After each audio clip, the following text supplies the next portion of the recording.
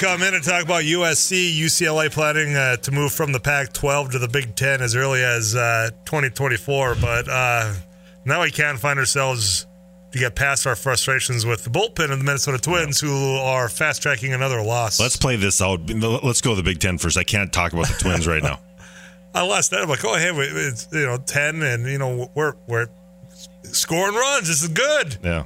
And then wake up and find out that they lost. Yeah, it was bad last night, and the bullpen failing them today right now. So it's a tough deal, that is for sure. But no, quite a day. I mean, some breaking news with that, and I don't think it's a done deal yet. But it doesn't sound like it, but it's close by the reports. And, here's a couple things to go along with this. There's many ways. I was talking to a friend of mine, their family, big Hawkeye fans, and go to the games or whatever. A lot of alumni within the family, and just here you sit in the Midwest and you look at this, and it seemed like, as she mentioned, you go all the way to Rutgers. That seems so far away. Well, now you're talking LA here. I mean, that just seems like, and so imagine that trip going all the way from LA out to Rutgers. It just seems crazy to me.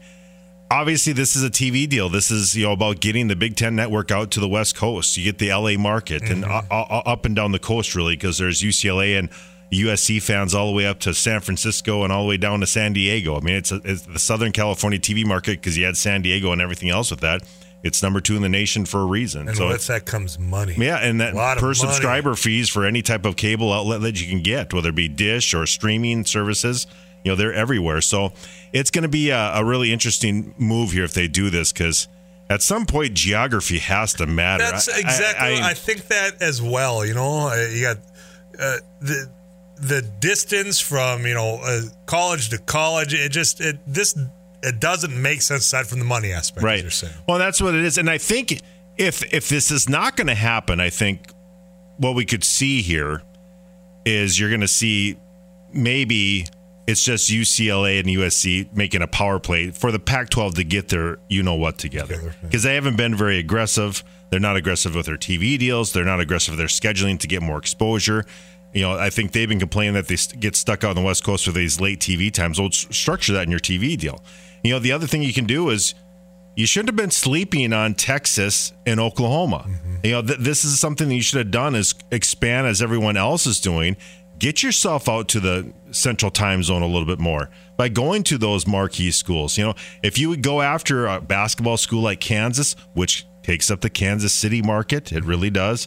And then you get Oklahoma, which is a growing area, and obviously Texas, you'd have been sitting pretty right now, because then you have Texas and USC, 2 pretty marquee names in the world of sports, not just football, but really in the world of sports. Yeah. And that's the biggest mistake they made, is not trying to.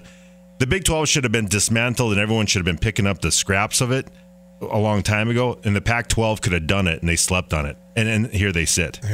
Look, and this would be such a big move. When I look at, and I made this claim before you came in here, you just look at college athletics in general, from name, image, likeness, transfer portal, the shakeup from these conferences. I mean, this has got to be one of, if not the biggest, transformative year for college athletics in our lifetime. Well, it has been, but I think when Texas A&M moved to the SEC, that was a huge deal, because then then the SEC got into Texas, that big recruiting thing. So that was a big deal. And I think that really changed a lot of things. The Notre Dame part of getting into the ACC with 5 games, that really made the ACC not so much an Atlantic Coast Conference. It's kind of, it's trying to stretch into the Midwest a little bit with that. I think that, and that's another thing where I think the Pac-12 should have been aggressive with them, or the Big 12 should have been aggressive with Notre Dame. There's been a lot of dropping the ball, I think, by a few of these other conferences, where the SEC and Big Ten have been very aggressive, and they're kind of leaving everyone else behind right now. Well, 2024 is the earliest, according to reports. Right. You're saying it could just be a power move? Well, I think it could be. I think really UCLA and USC, if they're going to make this happen, they have nothing to lose, right? They can use this to get more power and influence the Pac-12 to do something, or the Big Ten is going to take them and take that West Coast TV market. I mean, that's going to really expand the exposure of the Big Ten to a nationwide conference, because I'm sure they're looking down at the SEC that just grabbed Texas and Oklahoma and saying, okay, you got a couple of brand names in the history of college football here. We have to do something to step it up a little bit. Even though UCLA hasn't been very good at football, and USC's been trying to get back to what they were when they were cheating back in the early 2000s, but that's what you're looking at right now. Derek, I appreciate you breaking it down for me. Yeah, and I just follow the money on this one because that's what it's about. It's about per subscriber rates for the Big Ten network, so they can get on more cable TV outlets, the dishes, and obviously the streaming services that are popping up that they're trying to get on too. So I know those streaming services, a whole game-changing method there as well. Yeah, for sure. So. Meanwhile, what's going on behind me? We top they got out of it. Yeah, got out of it. So it's 3-3 and 1 out. 2 out now. Well, 2 out now. 2 out now. But Twins they had the lead, and then of course bullpen comes in. No idea who was on the mound at the time, but 3-3. It might have been Thielbar. I don't know. It's just so. That's the one criticism I have. Rocco Baldelli, I think, has done a pretty good job managing, but he's got to figure out how to manage his bullpen better. And I'm not just talking about the Taylor Rogers trade. Just get everyone in their defined role because this is not working. Well, but is it because of lack of talent? I mean, I think do they have to? I mean, I know you're going to look and say, well, who's available?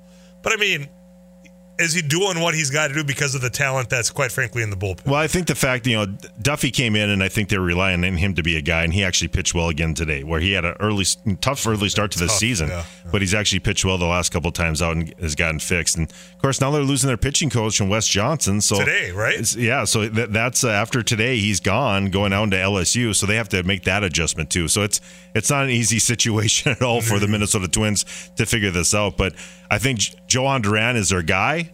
It's just too bad they didn't keep Taylor Rogers to have that bridge from the 8th inning to the 9th inning. They'd be really sitting pretty because then everything else falls in front of you. And then maybe you have Tyler Duffy in a more confident position in the 7th inning. Instead, you have this herky-jerky. Let's have Duran pitch 2 innings, then he's not available for the next 2 days. So that's not working. Well, and this